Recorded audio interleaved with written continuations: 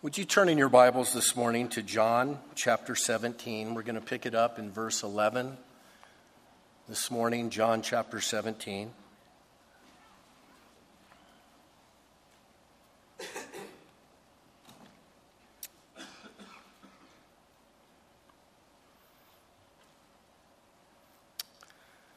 Lord, we give you our attention now. We put all our focus on your word. Your words are indeed life. Life to our souls, nourishment to our souls.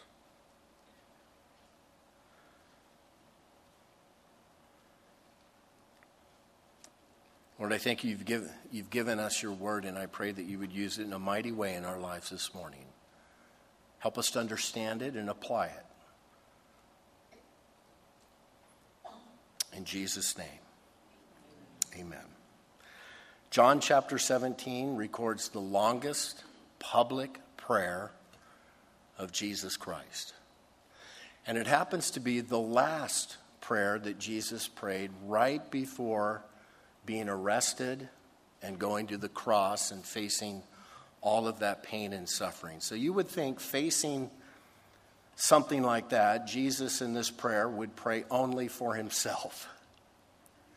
And he does pray for himself in this prayer, but in a very unselfish way, as we studied last time together. He prayed that God would be glorified in what he was about to go through.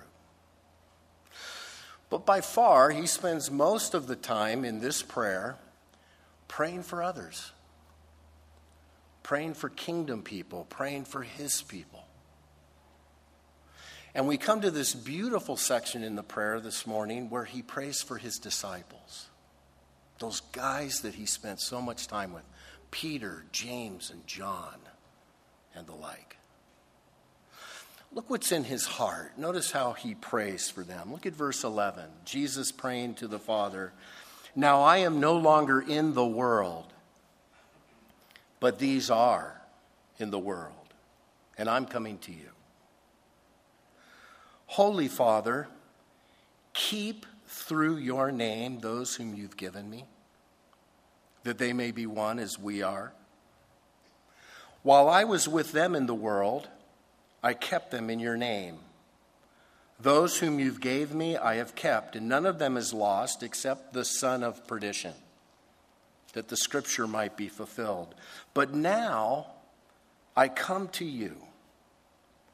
And these things I speak in the world that they may have my joy fulfilled in themselves. I've given them your word, and the world has hated them because they're not of the world, just as I am not of the world. I do not pray that you should take them out of the world, but that you should keep them from the evil one. They are not of the world, just as I am not of the world. Sanctify them by your truth. Your word is truth. As you sent me into the world, I also have sent them into the world. And for their sakes, I sanctify myself, that they also may be sanctified by the truth." Now, I want you to sort of track the progress in this section of the prayer. Jesus prays to the Father, "Father, I have been in this world. I have lived in this world. I have spent time with these disciples that you've given to me. Verse 12, while I was with them in the world, I kept them in your name. Verse 14, I have given them your word. I've spent time with these guys." And that's a wonderful thing. When you study the life of Jesus, you recognize that he spent 33 and a half years on this planet, most of the time living in obscurity, working as a carpenter at Nazareth. But during his public ministry, he went out and he invested primarily in the lives of these 12 men. He spent time with, can you imagine being able to walk with Jesus during those 3.5 years? And having him train you and teach you and be with you? Jesus says, "Father, I've been with these guys. I've trained them. I love them. But then he goes on to pray, but now, Father, I'm leaving the world. I'm going to you. I'm going home. And certainly Jesus would leave the world. Right after this prayer, he'd be arrested. He'd eventually be crucified, buried. On the third day, he would rise again, and he would show himself to the disciples during 40 days after that. But eventually, he ascended where he is today, sitting at the right hand of God the Father. Jesus is no longer in the world, in the sense that he's not bodily with us.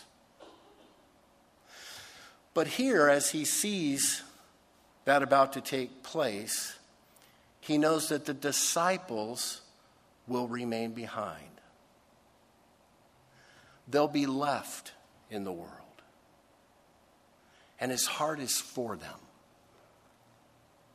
And so in this section, he's praying for his disciples left in the world. And I want you to notice verse 15.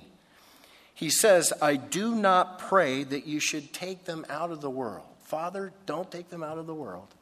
I'm coming out of the world, but leave them here. I have a plan for them. Father, you have a plan for them. And in fact, in verse 18, Jesus says, as you sent me into the world, I also have sent them into the world. In other words, there's a big plan for those guys. That word sent is where we get our word apostle. Those who have been sent out on a mission. And those disciples are to remain behind in the world because they have an important mission to carry out. They've been sent. And what was their mission? To reach their generation with the good news of Jesus Christ. To be witnesses for Jesus. To shine for Jesus Christ.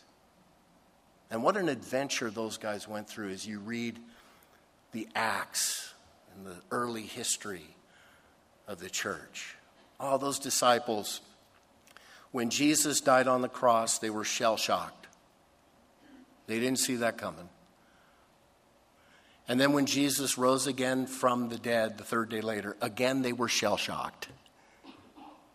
They didn't see that coming. But then Jesus appeared to them and Jesus commissioned them. Jesus said, I have big plans for you and I want you to go wait in Jerusalem and the Holy Spirit's going to come upon you.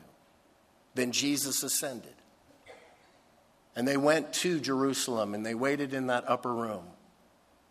And the Holy Spirit was poured out upon them and the church was born. And these normal, everyday, frail, flawed men and women went out and changed the world for Jesus Christ. They preached. They witnessed. God used them. The church exploded in that early part of church history. They experienced all kinds of hard times, but God used them. And I will tell you, the mission in every generation of the church is still the same. To change this world with the life-changing message of the gospel of faith, salvation through faith in Jesus Christ. That is the task of every generation. In every generation, men and women are called to become Christians. That is, they put their faith in Jesus Christ. But then go beyond, become disciples. Close, tight followers and learners of Jesus Christ. And then to share Christ with their generation. And that's what God has called us to do. We are now God's generation on the planet. If you're a Christian, you are called to become a disciple. And you're to join with your brothers and sisters in Christ in reaching this world. Jesus gave the Great Commission to his disciples right before he left. He said, "Go therefore and make disciples of all the nations, baptizing them in the name of the Father and of the Son and of the Holy Spirit, teaching them to observe all things that I have commanded you. And lo, I am with you always, even to the end of the age." Now, that was a commission to the first disciples. It still holds true today. Jesus did tell those disciples in Acts 1:8, "You will receive power when the Holy Spirit has come upon you, and you shall be witnesses to me in Jerusalem, Judea, and Samaria, to the ends of the earth." That was given to the original disciples. It's also given to the disciples today. We are called to be witnesses. In the Sermon on the Mount, Jesus said that we're to be the salt of the earth. We're to be the light in a dark world. That was given to the early disciples, and they did it. They shined. They impacted their world. And now it's our task. The baton has been passed from generation to generation to generation, and now we have the baton. My brother and sister in Christ, please understand, you're not alive on planet Earth to live the American dream. To make as much money as you possibly can. Even to have a beautiful family with children and grandchildren. Though that's important, but that's not why you're here. You're here to shine for Jesus Christ. You're here to be a witness for Jesus Christ. As long as you breathe air in the world. That's your task. And Jesus is praying for his disciples, and he's praying for them because he knows that they're going to experience difficult times. Notice he says in verse 14, "I've given them your word, and the world has hated them because they are not of this world." In verse 15 he says, "I do not pray that you should take them out of the world, but that you should keep them from the evil one." They would face all kinds of obstacles. The world would hate them because they're not of the world. The devil is alive and well and would persecute those disciples. But Jesus is praying for them. The flow of this prayer is, "Father, my people, your people are left in this world. They have a mission to carry out. There will be tremendous opposition. Make them successful. Strengthen them." And so too, in every generation in church history, God's people have faced opposition. There's a hatred of God's people by the worldly system. Satan constantly trying to attack the church to keep it from being effective. You know, the Bible says that in the last days, good will be called evil, and evil will be called good. And we're actually living in those days right now. We are living in days where wicked people occupy the moral high ground, telling Christians how they should behave. It's reversed. We used to be in a country that embraced the Bible, the ethics of Christianity.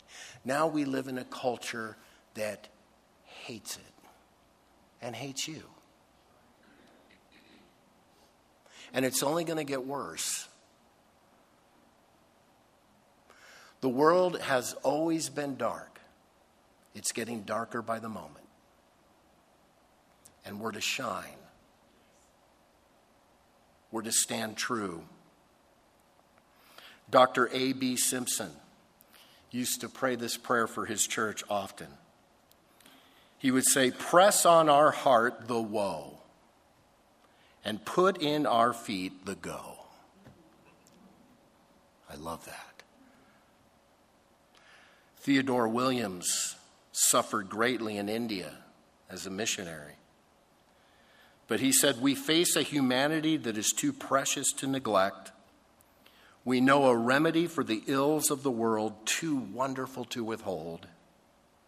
We have a Christ too glorious to hide. We have an adventure that is too thrilling to miss. And so here we are, in the world,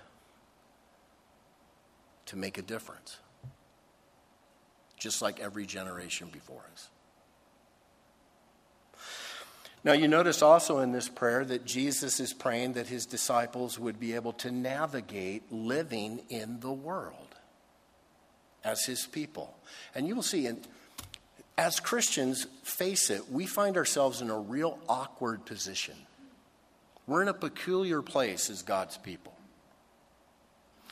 Because Jesus says in verse 16, they are not of the world, just as I'm not of the world. God's people are not of this world. Not even close. And yet in verse 15, Jesus says, I do not pray that you should take them out of the world. And in fact, in verse 18, he says, I've sent them into the world. So that's this odd thing. You and I are to be engaged in this world, yet not of the world. We are called to live an otherworldly life right here in this world. And it's hard to find that balance. You know, a lot of extremes, there's a couple of extremes that the church has bought over the last 2,000 years. There was a time where many Christian groups in church history thought that the best thing for them to do would be to remove themselves from the secular world system. And so there's a long period of time in church history where monasteries were built and monks left the world and they went and camped out in these monasteries. There have been times where Christians have formed their communes and they go and they live outside of the worldly system. Is Jesus praying that we should do that? No, he did pray that they would remain in the world. Christians are not supposed to hide. Now, you may not be in a commune or a monastery, but there are a lot of Christians who try to completely separate themselves from any worldly activity whatsoever. They think, man, if I touch somebody in the world, I'm going to get spiritual cooties. And I don't want to have any interaction. And so a lot of Christians will work very hard to Christianize their whole life. All their time is spent at church. Maybe they work for a Christian organization. The kids go to a Christian school. They do everything they can to put their lives inside this Christian bubble. Hiding. Jesus did not pray for that. We're to engage. We're to live outside that bubble. We're to interact. God has put you in your job to shine there. God has put you in that school to shine there, to impact people. God has put us in El Paso, Texas at this time to shine. We're to make a difference right where we're at. Our staff recently had the blessing of being able to meet with Hillary Overton and her husband. They formed this beautiful organization that we fund as a church. We help support. Glory Reborn. It's located in Cebu. It's in the Philippines. It's this way far away foreign land. They formed this organization about 25 years ago. And what they do is they help the women there deliver babies safely. Hillary, when she was a young woman, she would go on mission trips, and she noticed that a lot of the mission organizations focused on the men, On one trip, she saw a bunch of women that would live on the dung hills, out in the dumps, and just left to themselves, many of them pregnant and having to give birth and terrible. And she thought, if I ever become a missionary, I want to really focus in on the women. And so she actually got her degree and learned how to be a midwife and how to deliver babies. And her husband moved over for 25 years ago and began helping poor women give birth. Her husband's a brilliant IT guy. He's a techie. He handles all the technical issues in the office. By the way, he has a company that blesses people all over the world. And yet they've chosen to move to that place where they've been for 25 years. And up to this point, they have helped deliver 5,000 healthy babies. They've helped 4,000 women. They have multiple doctors, volunteers, technicians, labs, sonogram machines, connections with the government. And with every single woman, they share the gospel. There's a chapel service in their offices every single morning. They have touched thousands of lives using technical skills, using education, using what God has blessed them with. Think about that. That's engaging the world. That's not hiding. That's looking all around you and where's a particular need that I can go in and fill that need for Jesus Christ. Do that. I've been blessed to be able to serve as a pastor it's been 25 years now, and I love to do it. I love to serve God this way. But before I was a pastor, I worked as an engineer for 10 years. And man, there are lots of benefits to serving God in that capacity. Man, I was in the engineering field. I wasn't a pastor. When people find out you're a pastor,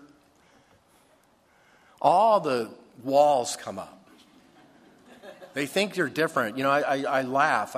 Every now and then I'll play golf, and I'm playing with a stranger, and they're cussing, telling dirty jokes. And eventually, right at about hole 9, they'll say, "So what do you do?"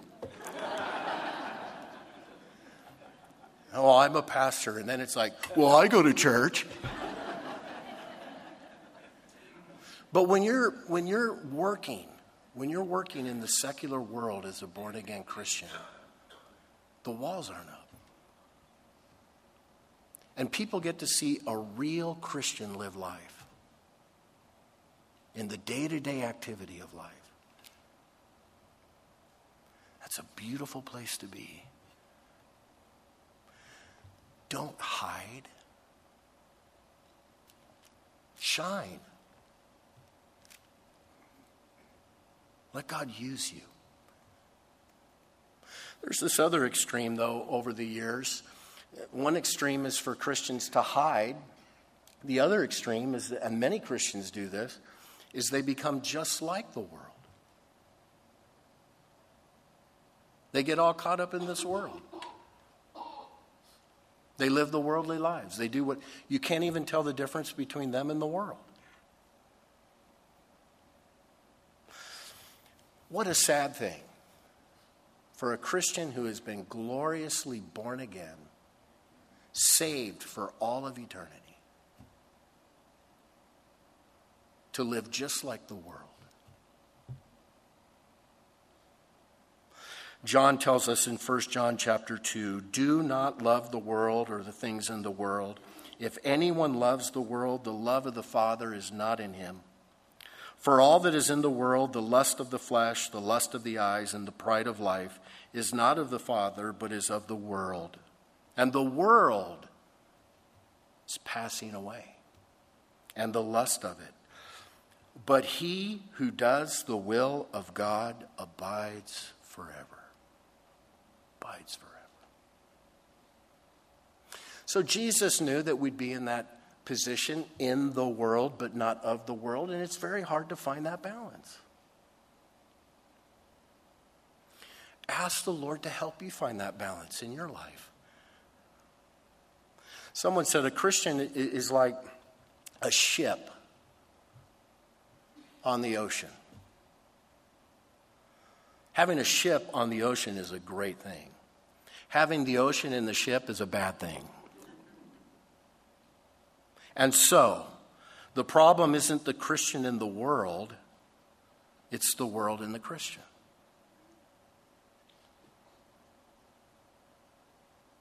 Make sure that you are living that otherworldly life. And don't hide it. Now, I want you to notice two very specific prayer requests that Jesus prayed for his disciples who will remain in the world. First, he prayed that they would be kept. And I love this.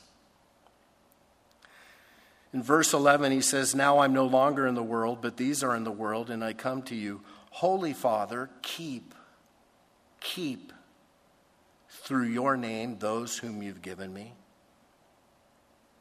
Verse 15, "I do not pray that you should take them out of the world, but that you should keep them from the evil one." Jesus said in in verse 12, "While I was with them in the world, I kept them." Keep my people. Keep your people. That's his prayer. This is the Greek word tereo. It comes from the Greek word teros, which means a warden or a guard. He's saying, Father, guard your people. Keep watch of your people. Protect your people. This Greek word tereo can also be translated in the New Testament as treasure. I love that. Treasure. Jesus is praying, Father, these people that belong to me, these people that belong to you, they are treasures. Protect them, guard them. I love that. Do you know if you're a born-again Christian, you're one of God's treasures? You're one of his treasures. He saved you. He loves you. He treasures you. And he's going to guard you. You have his divine protection upon your life. Jesus said, "I give them eternal life, and they shall never perish, neither shall anyone snatch them out of my hand." If you are a true born-again Christian here this morning, you are kept safe forever as one of God's treasures. Now, that does not mean that you're never going to face difficult times in this world. That does not mean that you're never going to experience tragedy or persecution or tough times. You will. You will. The disciples did. They did. Most all of them were martyred for their faith eventually. You realize that. Peter was crucified upside down. They endured persecution. They endured beatings. They endured loss of jobs. They endured prison. They endured all kinds of things. Now, you know by experience, many of you, that tough things happen to Christians. And you might even be thinking, well, where was the keeping? Where was the guarding? The emphasis here is on eternal security. You're kept for all of eternity. You may go through some hard times, but you know heaven is your destiny. And by the way, this time here on planet Earth, just a little blip on the radar compared to all of eternity. And God uses all of those difficult experiences in our lives here to make us more effective here. You're kept. God's hand of protection is upon you. Now, you may have noticed in verse 12 that Jesus speaks of Judas. He says, "While I was with them in the world, I kept them in your name. Those whom you gave me I've kept, and none of them is lost except the son of perdition, that the scripture might be fulfilled." So he's talking about those 12 disciples, and he says, I kept them all except for one, Judas. Now, does that mean that Jesus was 11 for 12? Was Judas an oops, my bad? No, Jesus was 11 for 11. Judas is not an example of a believer who lost his salvation. Judas is an example of an unbeliever who pretended to have salvation, but was in the end exposed as a fraud. But if you're a genuine believer, you have that hope. You are protected now and for all of eternity. Be encouraged by that. And then look at this other very important prayer request that Jesus prayed for. His disciples in the world, he prayed for their sanctification. Verse 17. Father, sanctify them by your truth. Your word is truth. And verse 19, for their sakes I sanctify myself, that they also may be sanctified by the truth. Jesus prayed that his people, while in the world, would be sanctified. That's his prayer request. Sanctification. Now, sanctification is one of those words. It's a Christian word. It's a fancy word. It can be hard to understand. Let me just give you the bare essence of what sanctification means. It means to be set apart. It means to be holy. It means to be consecrated. It means to become separate, called out, special.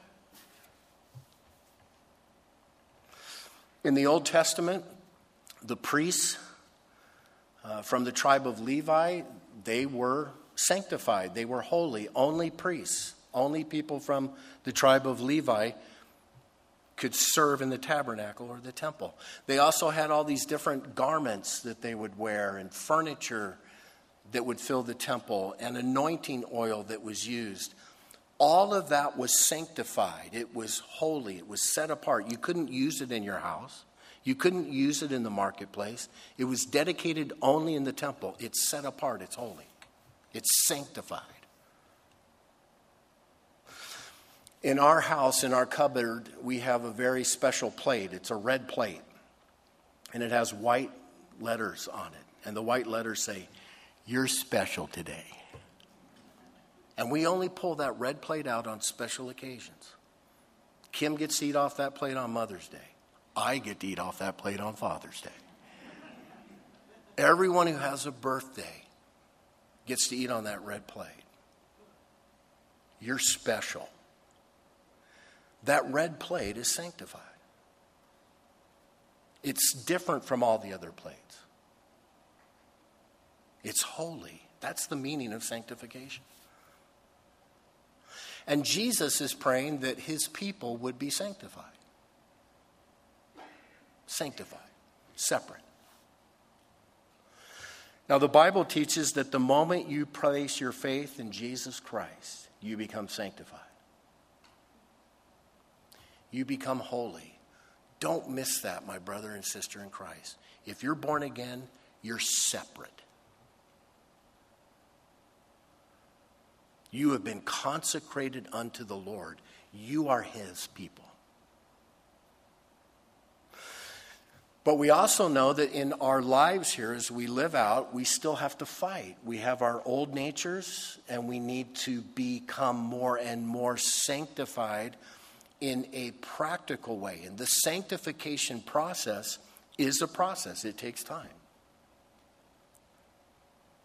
It's the process by which you, as you cooperate with the Lord, as you depend upon the Holy Spirit in your life, that you become more and more like Jesus. Day by day by day. And that's God's will for your life. Jesus prayed for it. That you would become more and more sanctified. And the more and more you become like Jesus, the more you shine. The more people notice. And the more and more you get to share your faith with others. So Jesus prayed for the sanctification. And it's very important. In verse 17, he says, "Sanctify them by your truth. Your word is truth. It is so important. In the sanctification process, this book is so... We are sanctified by this book. In the sense that you and I are to understand the word. We are to find out how we navigate life in the world through this book. And as we discover what God wants for us and apply it to our lives, we become more and more like Jesus. You won't be sanctified if you don't give attention to God's word. You won't be. You'll stay worldly. That's why it's so important, and we say that a lot here. Make sure that you're studying the Bible for yourself. What a beautiful prayer from Jesus. My disciples, they're in the world. They have a mission to complete. Father, make them successful. They have challenges that they'll face. Give them strength. They have to navigate life in this balanced way. Lord, give them wisdom and discernment to do them. Lord, keep them. Lord, sanctify them. Did you know that Jesus is still praying that prayer today? He's praying it for you. The New Testament tells us very clearly that Jesus is our high priest, sitting in the heavenlies at the right hand of the throne of God, and that he's making intercession for us. Did you know John 17 has been called the high priestly prayer of Jesus? Jesus is praying these things for us.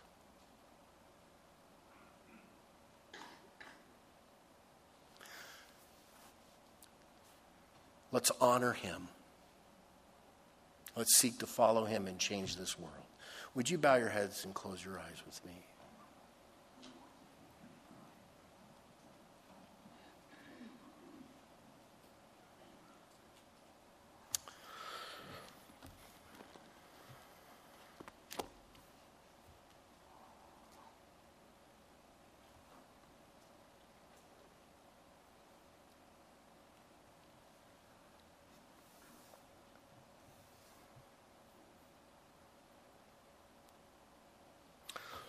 Lord, as your people gathered here this morning, we acknowledge that you have sent us into the world at this time, in this generation, at this point in history.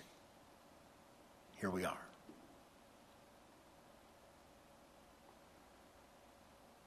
And you have a mission for us. You have a calling upon our lives.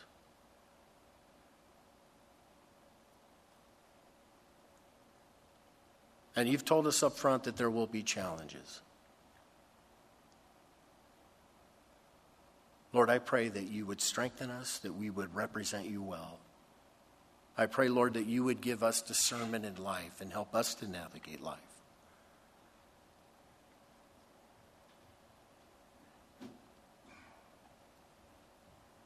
Lord, for those who are hurting, for those who are suffering right now, I pray that they would be able to put that trust in you, to remember that, Lord, you're keeping us, you're guarding us, not just for now, but for all of eternity, and we're trusting you.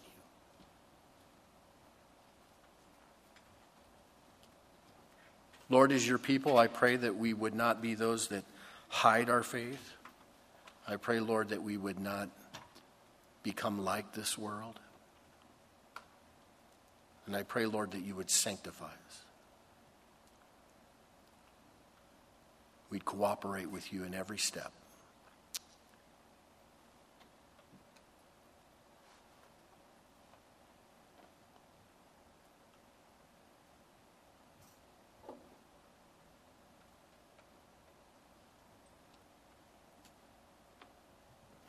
Lord, I also want to pray for anyone here this morning who hasn't begun that journey with you.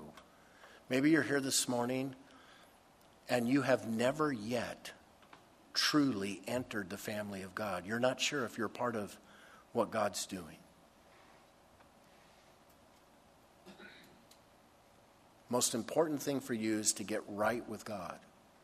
And that means your sins have to be forgiven. You have to be sanctified. You have to be declared holy.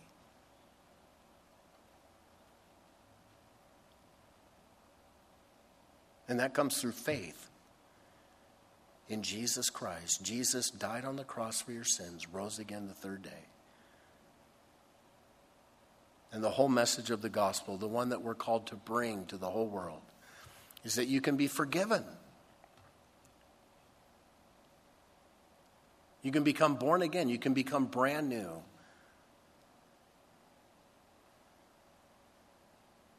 Your whole life can be changed now and forever through faith in Christ Jesus. If you've not yet placed your faith in Christ Jesus for salvation, I'll lead you in a prayer right now. Just in the quietness of your heart, say, Lord, that's me. That's me. I need you. I need you.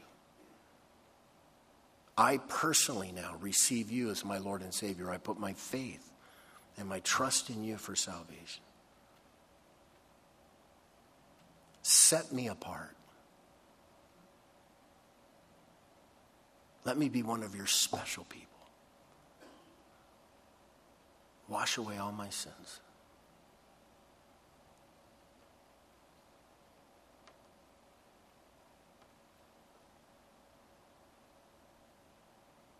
I open my heart wide for you.